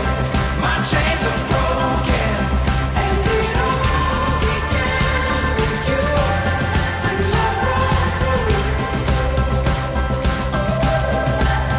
and it all began with you. When love broke through. Yeah, it was late in the summer when a northeast breeze sang like a song through the oak trees. Pennsylvania, she kinda caught my soul, which had me a little more open to close. Walls I built, opinions I learned, covered in the ashes of bridges I burned, blind to the arrow that was headed to my heart. But you hit the mark. When love broke through, you found me in the darkness, wandering through the desert. I was a hopeless fool, now I'm hopelessly devoted. My chains are broken, and it all began with you. When love broke through, you found me in the darkness, wandering through the desert. I was a hopeless fool, now I'm hopelessly devoted. My chains are broken, and it all began with you. When love broke through, and it all began with you. When love broke through. I did all that I could to undo me, but you loved me enough to pursue me. And now back to the Rutten Brothers. Here's Joe Rutten. Whoa! Hold on. Here we are. We're back just in time. All right, brothers, put your phones down. Get your headsets on. Only because yours doesn't work. Oh, Sorry. technology. I should be kind to my brothers. So if you're out there listening, you're listening to Rutten Radio, you can interact with us. Well, you can interact with them. My phone's disabled, so no, I can't interact with you. But check out Lamb Radio. You can watch the podcast. They're all of them are archived and stored. Yeah, they got a cube storage that you can access on Lamb Radio underneath the Rutten Brothers show. And you can go back and listen to them all. There's a few people out there. I just was checking in and saw that there's thousands of people watching this thing. I'm like, really? It still boggles my mind. But Really? it is. Haven't you looked? How do you know? There's like one of them has like 2,000 or 3,000 views on it. No. Yes. But I mean, I'm not making That's it because up. Mom's got it on replay. Yeah, Mom just. I was trying to find that makes a sense. reason. Now I understand how that could be. But you can follow us on Twitter or Facebook or all those things with Lamb Radio. You can listen to it live. So anyway, if anybody knows out there how to undisable your phone that no longer recognizes your fingerprint and you can't remember your password. And you had a baby that was up all night. Up and all you night, and I lost was my keys. Sick, and you lost your keys. Yeah. And now my phone's disabled. So What do you think the Lord's saying? Father John always does this to me. Like, where's the Lord in this? I don't know. I just want to throw my phone through a window. What do you mean, where's the Lord in this? No, anyway. I'm just surrender. Yeah. Surrender, right? Yeah. You know, but I always tell people, like, it's always fun to say, surrender and trust and all this stuff. But you still have to do it. Like, somebody has to, it's not like you just get to go just sit somewhere and just, I surrender to the Lord. I'm going to surrender all day. Well, you still got to go to work. You say, anyway, long story. We got a few minutes left here. I don't have a time anymore. So what do we got, 15 minutes here? Yeah. We've had some great conversations. As I look back on it, there's a lot that people are thirsty out there to hear about and are interested in. And I think that's part of what the show is kind of meeting, is that need of people that are saying, you know what, in a healthy manner, in a joyous manner, in a fun manner, let's have some real substance to some conversation and thought out there once in a while. And I don't know how thoughtful but I guess there's a little humor in this here for us, brothers. So got any thoughts that are jumped in your mind or that you'd be interested? It's the three-headed monster time. So what's in the head of the monster that maybe you're interested in throwing around a little bit? Oh, we better show if you're out there watching. But he doesn't want that out yet. But are we ready to? Is that going to be? Well, 'cause see, we haven't shown anyone else's, right. have we? Father Or Paul, we? please explain what's going on here. See, here's the problem. We all have great ideas, but then it's like, well, who's going to actually bring it to fruition? Mm-hmm. So last time we talked about the idea of a T-shirt, a logo, and we got some great ideas, but none of us were really in charge, I think. I don't know. No, we just thought it was a great idea. So I had a couple people, you guys had a couple people, but so are we. We're still working on it, right? Yes. Yeah. So we still are looking for ideas of a logo or something that we can put on a T-shirt, and then the caption or the name Rutten Radio or whatever it's going to be. So any creative bugs out there, if you're the person that so plays... what we need to do is give ourselves a deadline, right? Okay. So by the next time we come on the radio, I would propose. Or the school thing seems to be a simple but really important part, the prayer before school. Oh, yeah. That we give ourselves to the end of summer. So that the beginning of next school year, we okay. release the logo of Rutten Radio. Okay. It gives us some time, because if we say next month, I mean, it's really only like 3 more shows then. If we say next month or something, well, yeah. All right. If So we we said wanna- the beginning of next school year, we will release the new the show. kids will all be excited to go back to school. Yeah, because they can listen. Season 2 of Rutten, season 2 Rutten Radio, and we'll Because we know unveil. fewer kids are going to be listening than do now, because who's going to get up at 7 o'clock in the morning if you didn't have to? Although, there's some proof to say that they are. Are there kids up? Anybody out there listening right now?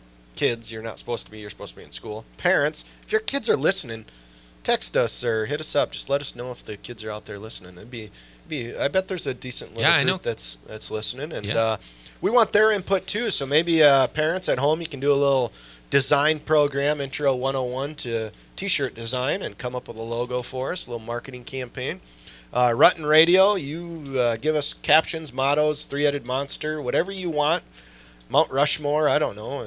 Rutten Brothers baldness, I don't know. Whatever it is. Somebody told me I should shave my head. Oh, really? So that we look alike? No, or I just can. embrace They said it. it. Well, I know that stage. I went through it too, and I think you're but doing yours didn't okay. take very long. No, but that's because I embraced it. I just and then I've just shaved it for long. Nobody's realized follicle by follicle, it's all disappeared. And I just every once in a while cut it short, and every once in a while don't, whatever. But for the most part, it's the 3 phases of Rutten hair loss. Yes.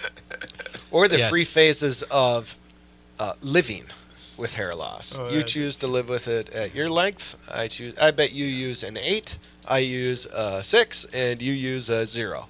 A 1. No, a 0. I don't even put anything on. I just do. It has the the little thing.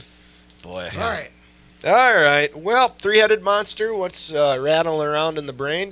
We could jump into some other things. I do have kind of a topic, if you will, just on different things going on in social media and Netflix and some stuff like that. So that's what I was thinking about. I don't know about you guys. Yeah, I mean, I think I don't know if you have another Should we jump idea to at least cover it a little bit. We don't have a whole lot of time, unfortunately. But if you follow Facebook and Twitter and whatnot, there has been a series out called 13 Reasons. I think that's what it's called, 13 Reasons, about a girl who commits suicide and then leaves these tapes. And while I have not watched the show at all, I've read enough of the concerns about it that the fear. So, again, it's important, parents, that you do your best to watch things with your kids, so that you can have the conversation with them about topics. And I know it's hard. I mean, every kid's got a device that lets them watch whatever they want. To really have a conversation, suicide is an awful, awful thing to have part of your life. And the kind of two main concerns in the TV series is, one, they don't really cover mental illness at all. So they miss that reality that for some people there's a mental illness, and that we have to look at that and we have to see, can we get them help in those ways. The other one is just this idea that I will never have to take responsibility for what my actions are. So it's everyone else's. And this is not even in suicide. I mean, think about how many kids, it's never their fault. It's always, well, they made me do it, or you caused me this. And, and my classmate and friend, Father Gary DeRushi, and I used to play racquetball all the time when we were newly ordained, and he is still really good at it. And so he would torment me. He's like, well, where would you like me to put the ball this time? And what do you want the score to be? And I'm like, and then I would just get so frustrated, and I would say, you make me so angry. And he says, no one can make you feel anything. You choose to feel what you feel. And I'm like, which just makes me feel even more angry. Right. Yeah. But again, he's right in the sense that at some point I have to realize that I make a choice and how I respond to things in my life and those things. And so and I don't know how many kids are actually watching the series, but that idea of suicide, I think we've all been impacted. We've had parishioners take their own life, and those left behind, and that idea. And what I worry about is we live in a culture today which doesn't really address the real issues and deal with them in a healthy way to help people be comfortable talking about it. Working with people who are struggling, what do we do in those things? And when our kids are watching shows and programs that sort of glamorize it or give it as the easy way, we do have to be aware of what are we doing. Proposing to them that the Christian way is that there is a way out. Christ really will come into the darkness and bring a light that gives us hope in that reality as well. So I don't know if anyone else has heard about the show or O'Gorman High School sent out.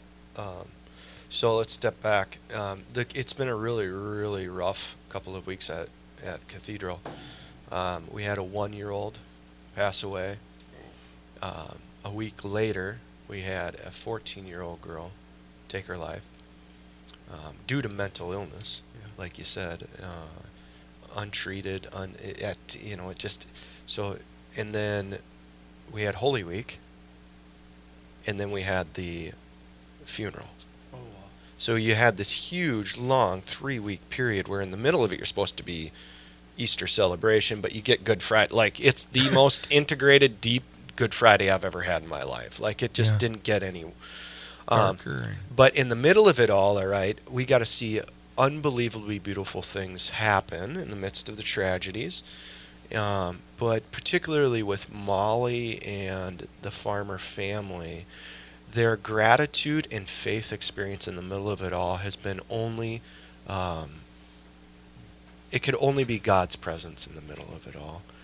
And to see their gratitude toward the O'Gorman community and the Cathedral community, the faith community, for their presence in the middle of all this and the support. But here you have an entire high school that has to experience this, that has to mourn, that has to reflect, that has to pray, that has to receive counseling. And in the middle of all of this, the Netflix series is present. Oh my gosh, yeah.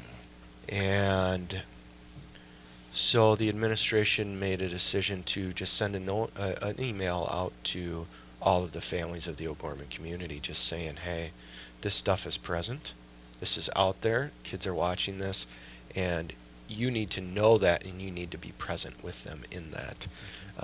It definitely was not an endorsement of it, but it was more of just saying heads up, and you need to be in on this.